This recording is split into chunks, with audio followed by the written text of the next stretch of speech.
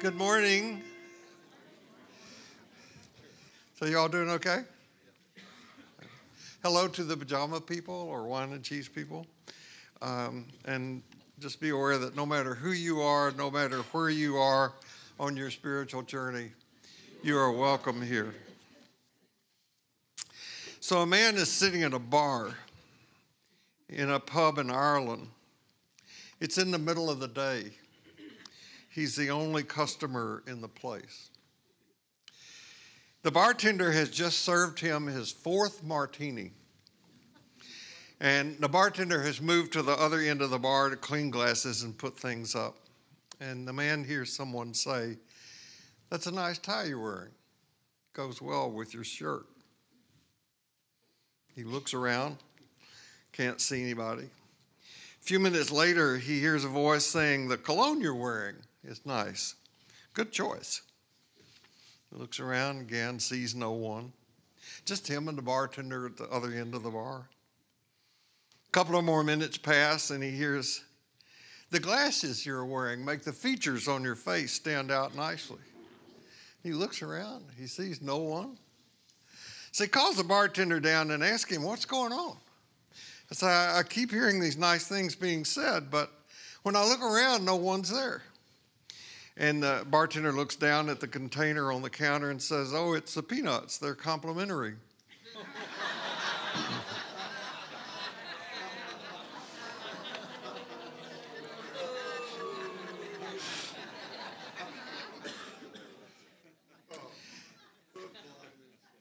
It gets better.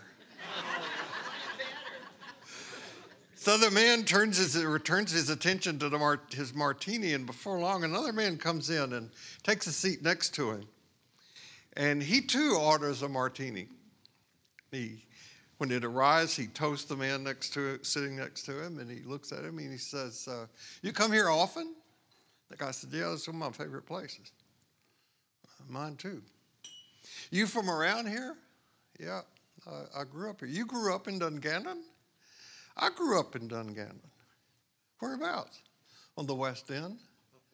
"You grew up on the West End?" "I grew up on the West End." "Where'd you go to school?" "MacDowell."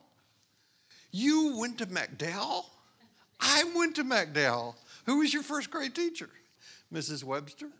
"You had Mrs. Webster as your first grade teacher?" "So did I." About this time, the phone rings, and the bartender picks it up. We can hear, of course, only his end of the conversation. "Hello?" "Oh, hi, boss." "No, it's very quiet here." "Yeah, just the McDougal twins, and they're both drunk."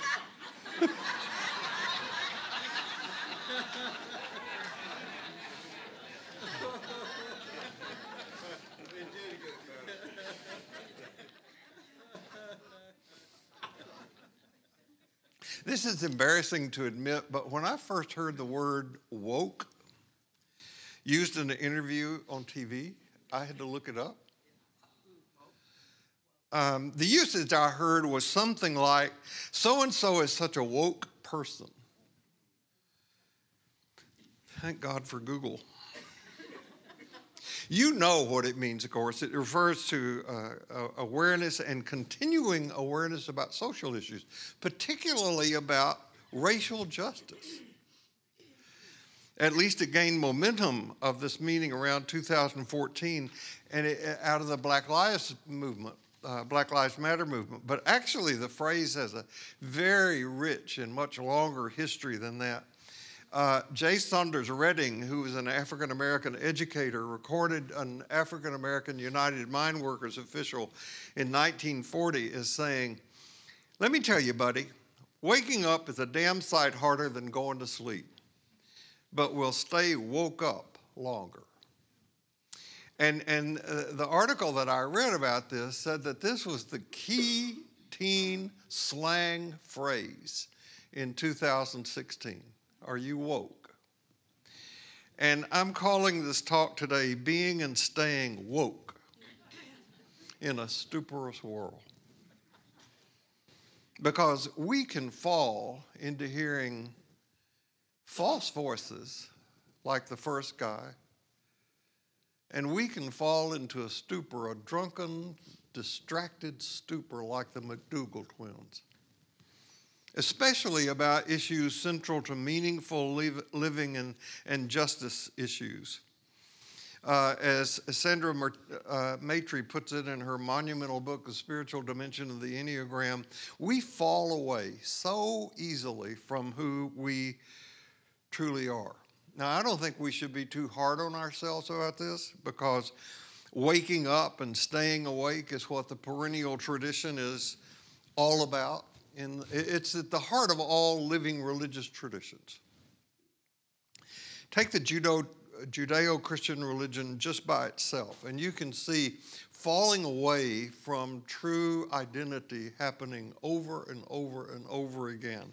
The narrative begins with the Hebrew people being slaves in Egypt, and they experience release from bondage. It's a deliverance so miraculous that they build their entire identity around it. They build their central primary ritual around that of being released from bondage in Egypt. The Passover, the Seder meal is all about that central issue. Time passes, and there is need for prophetic voices to rise up and call those same people stiff-necked because they had forgotten who they were and how they were supposed to live. So the same thing had happened or been allowed to happen by the time Jesus came on the scene. The Jewish people, now under Roman domination, some of the Jewish religious elite had sold out to Rome. By cozying up to the Roman government, the Jews were allowed to have their synagogue meetings and temple worship as long as it didn't interfere with the empire. Religious scholars studied the minutiae of the law. Some sold out to the Roman government and worked as tax collectors, lining their own pockets along the way while they did. Again, prophetic voices come on the scene.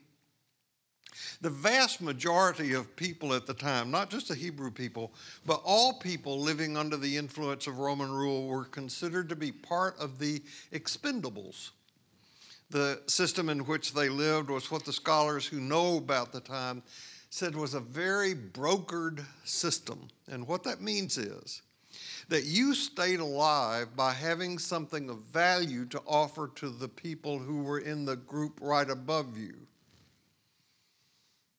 You kept them in power, they'd keep you safe.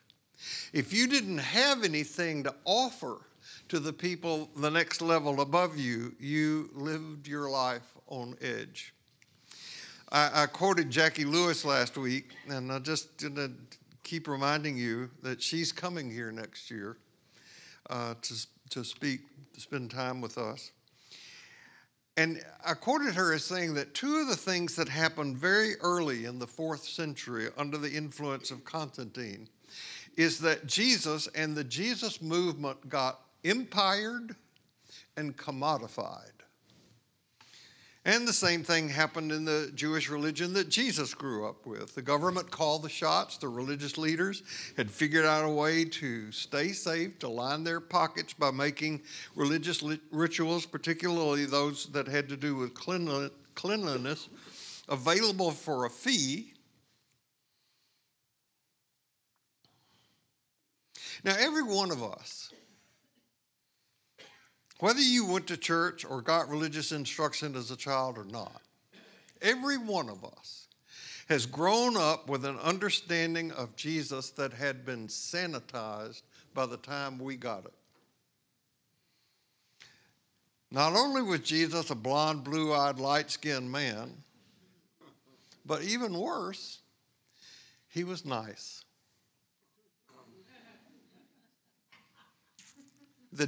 The major admonition my mother gave me when I would leave the house, now, son, be nice, or even worse, be sweet.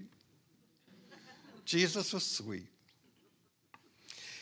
Jesus and his teachers have been yanked out of their original context and made into meek and mild sayings and things, talking about things that Jesus himself never talked about. Going to heaven when you die, having your soul saved. The powerful wisdom of Jesus comes out of the actual social and political conditions that he faced, that he grew up with. Let's say that again. The powerful wisdom of Jesus comes out of the actual social and political conditions that he faced and grew up with. Both Gandhi and Martin Luther King Jr., though they're certainly not the only ones, correctly saw that Jesus did not teach acquiescence to evil, but rather he offers us an example about a way to retaliate to evil that shows evil for what it is.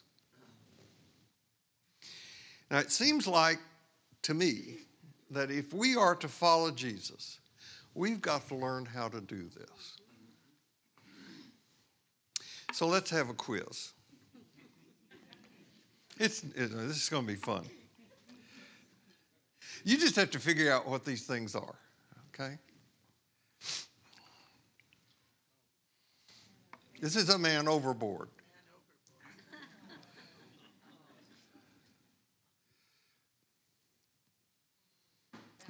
This is a backward glance. You get the prize.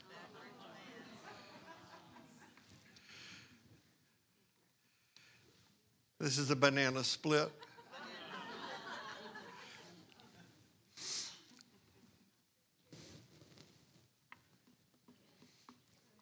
Scrambled eggs.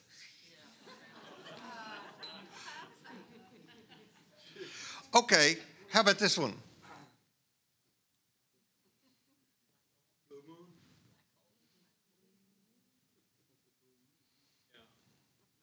It's a hole in the wall. Although it could be looking down on top of a telephone pole or a really magnified picture of a pencil, that color, point. How about this one?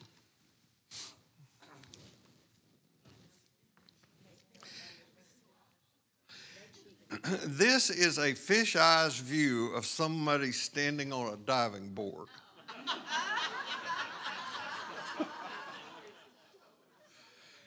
Now, I will give a quarter, maybe even a half a dollar. There used to be a whole series of these line drawing puzzles, and I couldn't think of the name for it. It's not Sniglets, it's not, but it's something. I used to have books of them, and I can't find them anymore. They're doodles. Thank you. So if I look up doodles, I'll see more of these. I'll bring them back next Sunday. Here's one you've all seen. I'm assuming you've all seen it. Anybody not seen this? You wouldn't admit it. You hadn't seen it. It's either an old hag or a young woman. Okay. Lynn can point it out to you later when.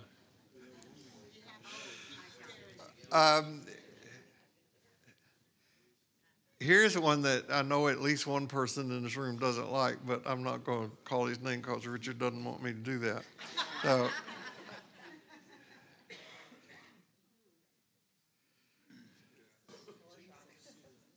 this is Jesus. You see him? He's looking right at us. This is his chin. This is one eye, another eye. This is nose. Somebody told me that it might be easier to see if it were smaller. That make it better? No.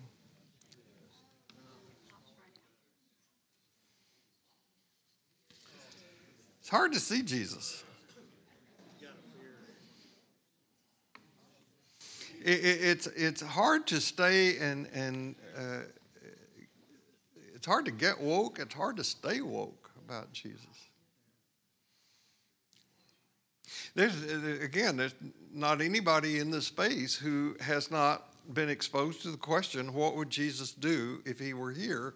And that is an impossible game to play because frankly, and please don't take offense at this, none of us is in Jesus' demographic. We're not his target audience. We ought to be. But frankly, most of us don't think we need to be, which means that we really do need to be. So the passion of Jesus was to bring light to people living under the power of darkness, the Roman Empire. And most of us pride ourselves on being pretty enlightened people.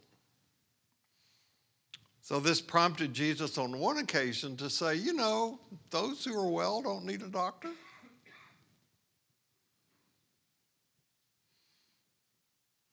The problem is, or actually it's our hope, is that the light Jesus brought by his teachings is still burning.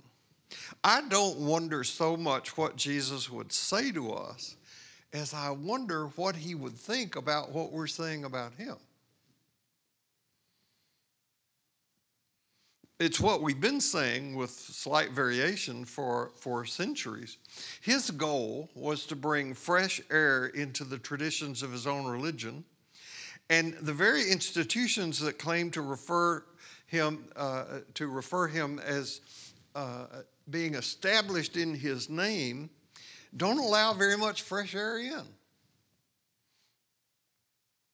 Look at where the new voices speaking about Jesus in our culture are coming from. They're not coming from the church, by and large. I'm thinking of things like the Reclaiming Jesus document that I passed out a couple of weeks ago. It's a parachurch organization that brings a fresh perspective on Jesus. I'm thinking about the energy that gets going around the document, the Charter for Compassion.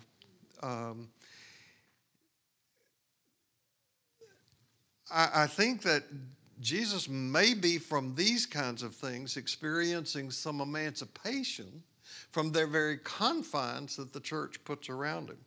Now, scholarship is going to continue to help us about the Jesus of history. The fact that we're still talking about him and his message serves to demonstrate that his time stretches well beyond the 30 years that he lived. The title Christ that's applied to Jesus seeks to capture the faith that from a Christian point of view, the God who filled the space of chaos now fills our space of suffering and conflict and divisiveness and death with the same light and freedom and love and hope. And our task, our opportunity, is to open to the ever unfolding truth of Jesus that's present in every time, every culture, every life, every place. So Jesus focused on love. The church is focused on Jesus. There's a difference. And I think the best way to honor Jesus is not to be about him, but to be about what he was about. And if we don't do this, no matter how much we know about Jesus, it can't be said that we're very woke about Jesus. So in this effort to reclaim Jesus, we're trying to figure out what it means not just to know about him, but to know about him in a way that affects how we live our lives. And I think that in this regard, the two most easily overlooked or de-emphasized aspects of Jesus are his mystical nature and his political stance. And I don't think there's any way to say that we follow Jesus if we don't work to make these two things part of our lives. Now, I hope this goes without saying, and I'm going to leave it up to you to make the application of this to your own life, but Jesus had a profound daily spiritual practice. That's true. Go read any one of the narratives, and one of the truest things about Jesus is he prayed a lot. He nurtured his relationship with sacred mystery a lot. So much so that the only thing his disciples asked him to teach them how to do was to pray. My temptation would have been, had I been in their place, would say, hey, teach me how you did that wine thing. That water to wine thing, I'd really like to know. That could come in handy.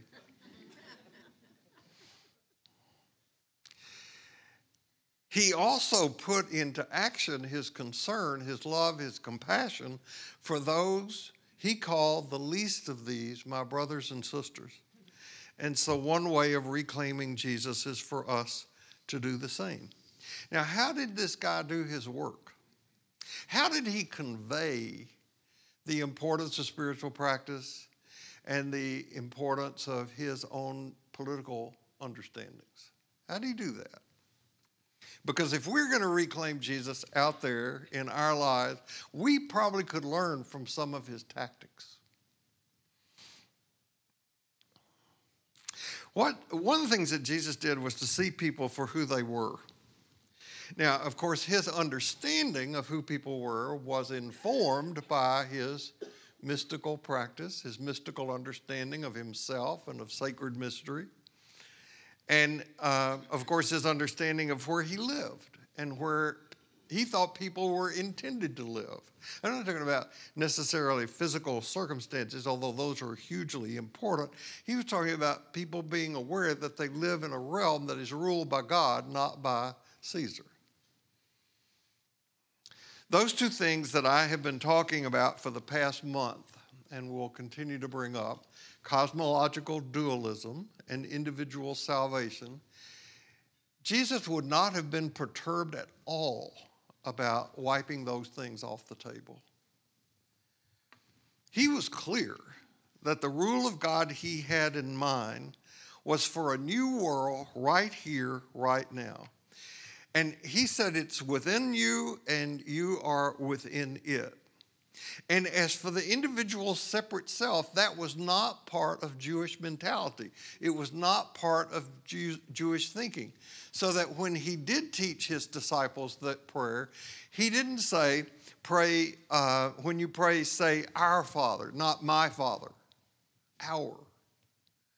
Well, we become so granulated in our culture, so focused on the individual that we lose the sight of our communal nature. So Jesus understood himself to be a child of God, and as a good Jew, he embraced the notion that all people, rich and poor, sick and well, were created in the image and likeness of God, and he brought healing and wholeness to people by seeing them that way. He would look at someone, usually someone the religious establishment of his day said was unworthy or unacceptable. And he would say to them, I see you. I see past what you think limits you and defines you. What I see past what others have said is true about you. I see past that to the real you. And when you have faith in the truth of what I see about you, you will experience the wholeness and the health and acceptance that really matters. We humans have built such wonderful cages for ourselves, such wonderful prisons. We long for people to see us as we are. And yet at the same time, we fear being seen for the truth we think we are. I cannot tell you how many times in my career I have heard somebody say in one way or another, if you really knew me, you wouldn't like me. And Jesus would say, horse feathers. I do know you and I love you. It's a very tiring dance. You know, one of the things that gives me a great deal of comfort in my own spiritual journey and about the future is the fact that sacred mystery, divine presence, the ground of being, whatever word or phrase you want to use for God, is not that which is not understandable. Mystery is that which is endlessly understandable, infinitely knowable. And this is an important truth to keep in front of us. We never finish. Now, Christianity is in trouble today, serious trouble. Actually, is the church in trouble? And it's in trouble because it misunderstands, for the most part and in most places, its core message, or what its core message is intended to be. And Matt and I may talk a little bit about this after, because this is what the film American Heretics was so much about. The church took a wrong turn around the time of the Enlightenment, actually in the early part of the 4th century, but really at the time of Enlightenment, which I think is really an odd label to put on that period because it was a period of such darkness. The wrong turn resulted in people locating religious faith in what they believed, not what they did. Consequently, it came to be commonly accepted that the opposite of faith was doubt. I mentioned to you last week the work of Karen Armstrong. Some of you were fortunate enough to get to go hear her when she was in town last week. She's the woman who is the animating energy behind the Charter for Compassion. And in one of her books, The Battle for God, she details how struggles developed in all the monotheistic religions about right beliefs. And some of these beliefs, now just get your head around this. Some of these battles for beliefs that people had,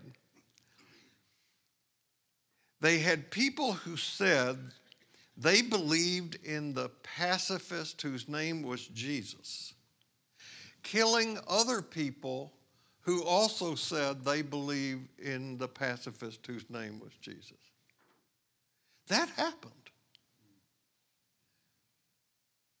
Your belief differs from mine, you're dead. Now, this kind of violence continues to this very moment. In some parts of the world, it's really violent, deadly violent. And in other parts of the world, it's still deadly violent.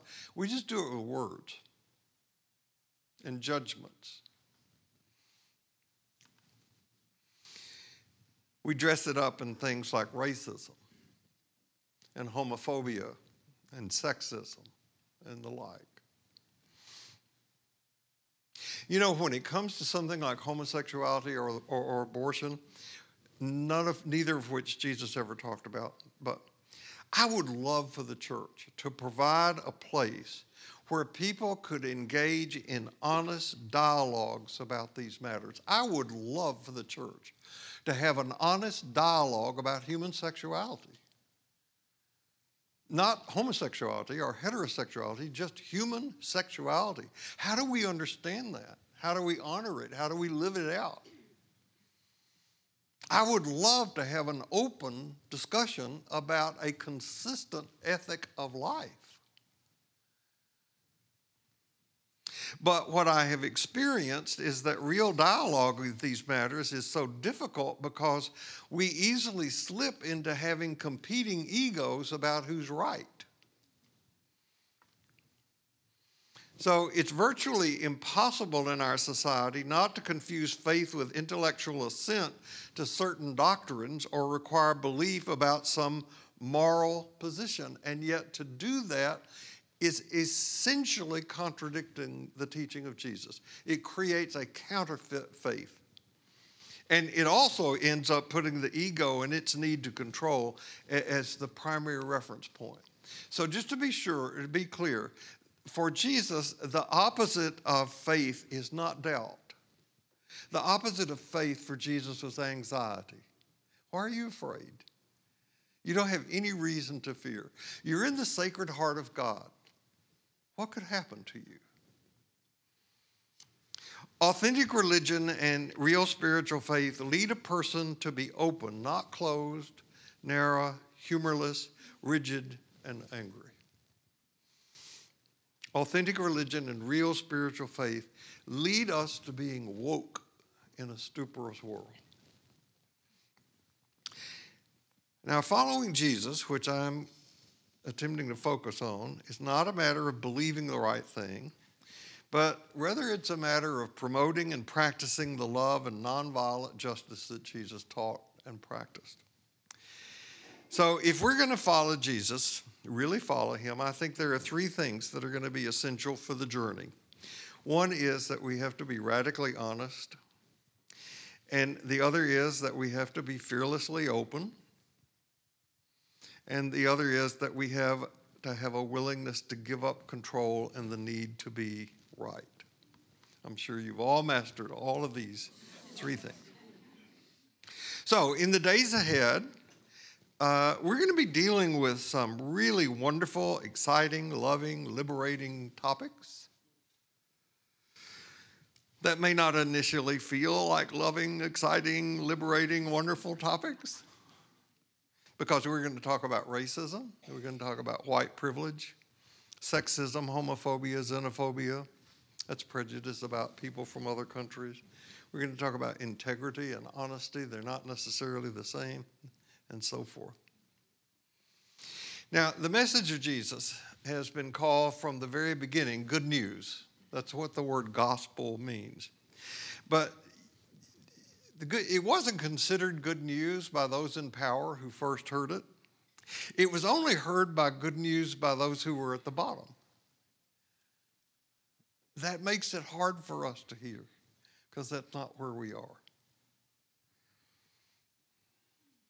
Now, I just want to be clear, and I'm being repetitive, but I have spent decades teaching about the meaning of Jesus' teachings and deeds. And what I'm adding to that, not taking away from that, is an emphasis on what is the meaning that this can create for us. Jesus went about creating meaning, and that's what matters most in life, is when you get to the end of your days, that you have led a meaningful life, all right? So the way Jesus created meaning for people in his audience was to sneak powerful truths to them in really cleverly disguised stories, like the McDougal twins.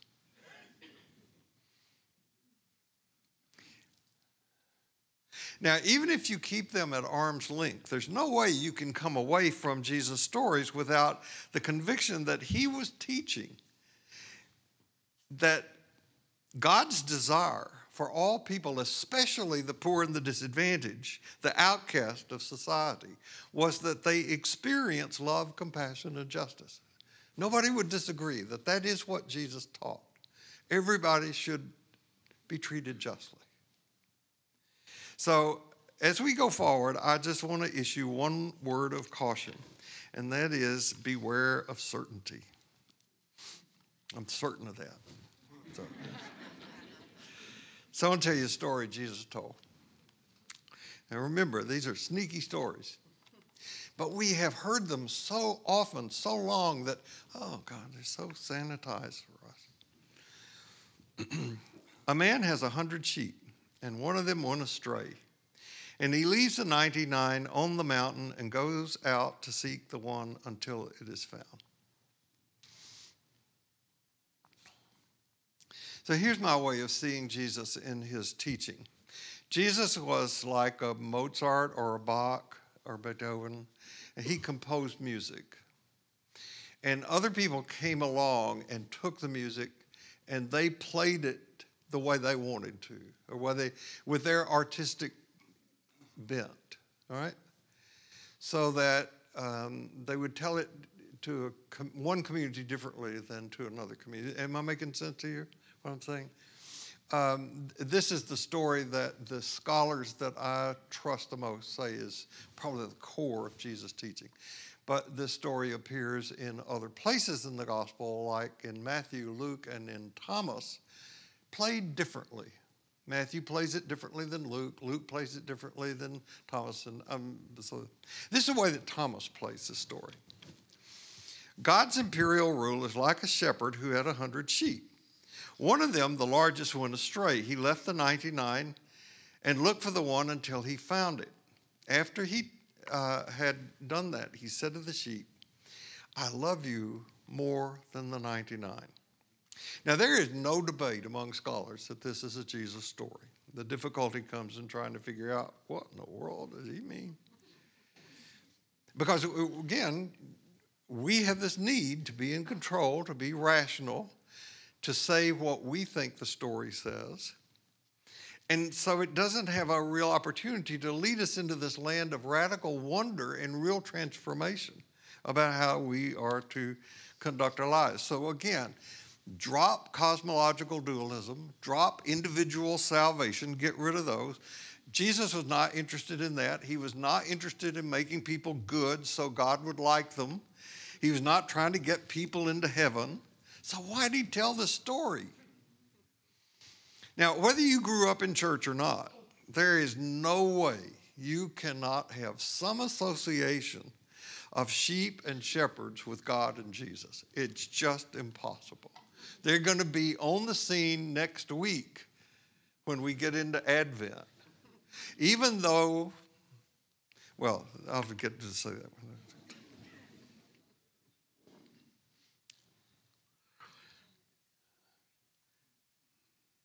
The Lord is my shepherd. I shall not want. We grew up with that. So Jesus is depicted as the good shepherd, cradling the sheep in his arms. Sometimes the sheep is draped around his neck. He is referred to as the Lamb of God who takes away the sins of the world. The image is drawn, by the way, from Exodus, the Passover story. But this story Jesus told is not a sweet story. He didn't tell Sunday school type stories. He was interested in getting people woke. Otherwise, the system was going to crush them. And he cared for the people. He had compassion for the people. Now remember, the guard is just as much imprisoned as the prisoner, so let's let him out.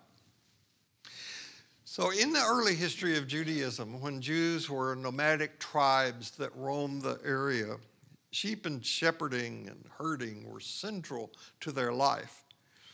But by the time Jesus comes on the scene, there's been a shift. Agriculture now is the center, not sheep herding. And so the shepherd had become part of the marginalized in society.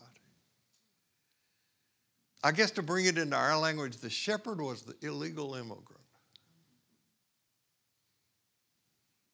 He was doing a forbidden activity, not forbidden legally, it's just nothing no respectable person would do. You wouldn't want your child to grow up to be a shepherd.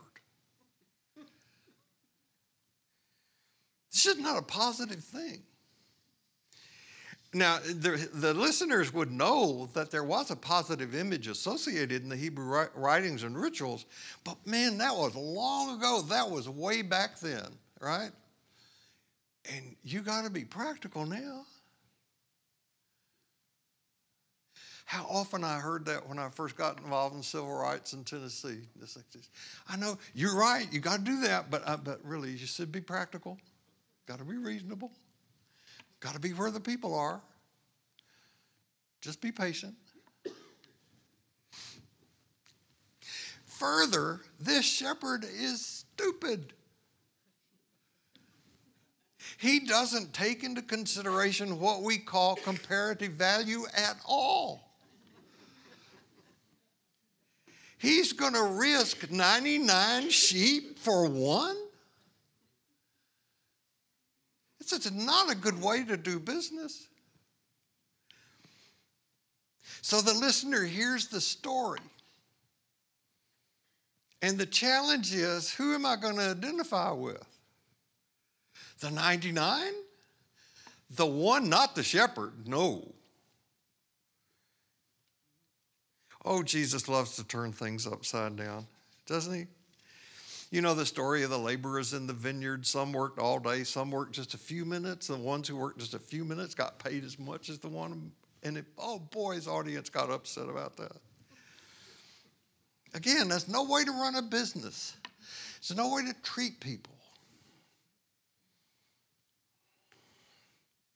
So almost at every turn in his teachings and behavior, Jesus is challenging those at the top in terms of their position, their possessions, their power.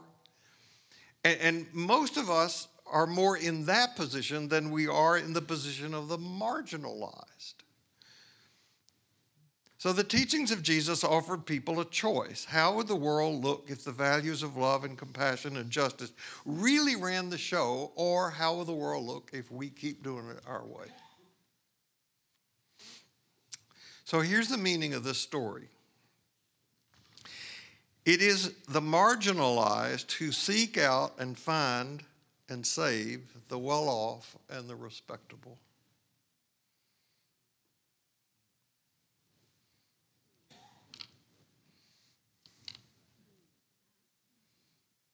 Do you get it? It's in doing the work of justice that we find our salvation. It is in connecting to the marginalized, to the dispossessed, to those at the bottom that we experience our freedom. Because we give what we have to create inside, which is love and compassion. Can't give what you don't have. Now, Jesus had several teachings like this, and you know them all. A woman has 10 coins. She loses one, sweeps her house, finds it, and invites the whole neighborhood in to celebrate. A man had 2 sons. He loses one, and eventually gets him back, and he has a huge feast to celebrate. They are rejoicing because they know it is themselves who have been found by sacred mystery. And to the religious leaders of his time, Jesus kept saying in one way or another, and this is why they executed him. He kept saying to the religious leaders, it wasn't the marginalized that had him put to death, but those at the top, he kept saying to them, I'm doing what you ought to be doing. I'm doing what is your real function. I am telling these people at the bottom that we need them in order for us to be complete. And religious leaders didn't want to hear that because it meant going out and bringing somebody in who, well, you know, the reasons we give.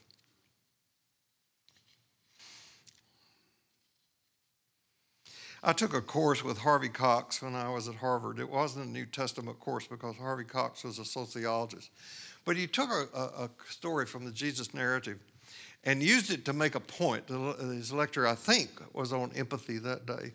And it's a story that you have heard. It's a wonderful story.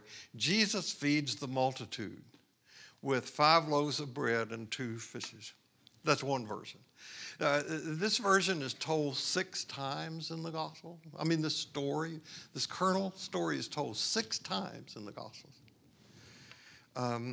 This is a painting by Bernardo Strozzi.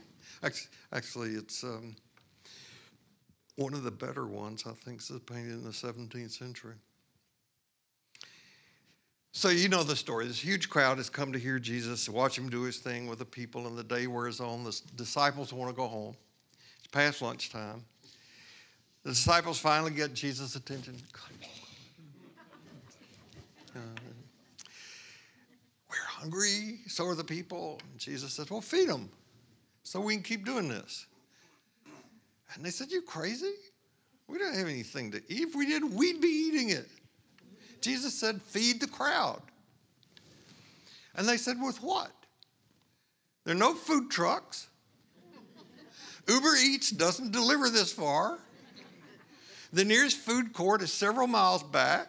Jesus said, surely you can do better than that. And one of the disciples said, well, there is a lad here with 5 loaves and 2 fishes.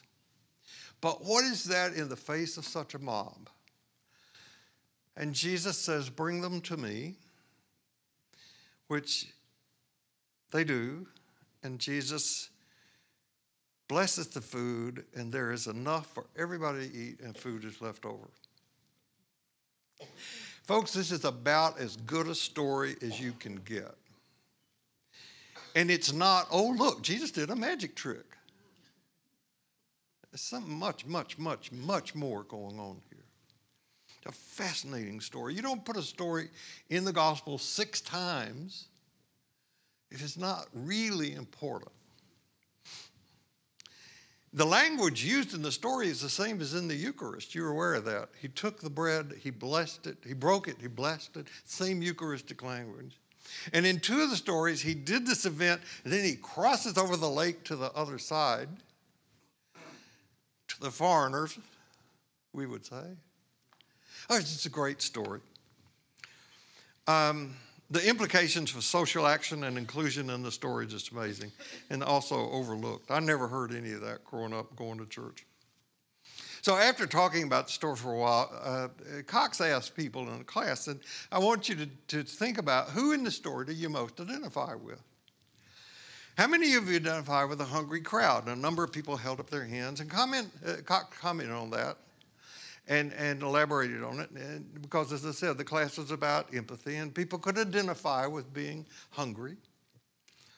How many of you identified with the disciples? And again, hands went up because everybody knows what it's like to be in a meeting like this and hope it's over and we can go home and all that. So more elaboration and comments. How many of you identified with the young lad who had 5 loaves and 2 fishes? Again, a few hands went up.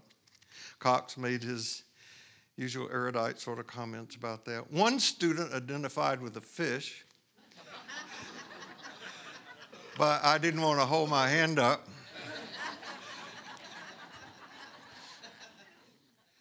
And when he was done commenting on the story and the variety of responses, he said, how many of you identified with Jesus? And not a hand went up.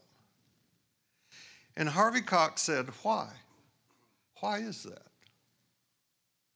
Isn't that what Christianity is supposed to be all about? How about you? How many of you identified with Jesus? The best way to honor Jesus is not to know about him, but to be what he was about. Working at that will keep us woke in a stuporous world. So no matter where you go this week, no matter what happens, remember this, you carry precious cargo, so watch your step, and I hope you stay for the discussion that follows. Thank you.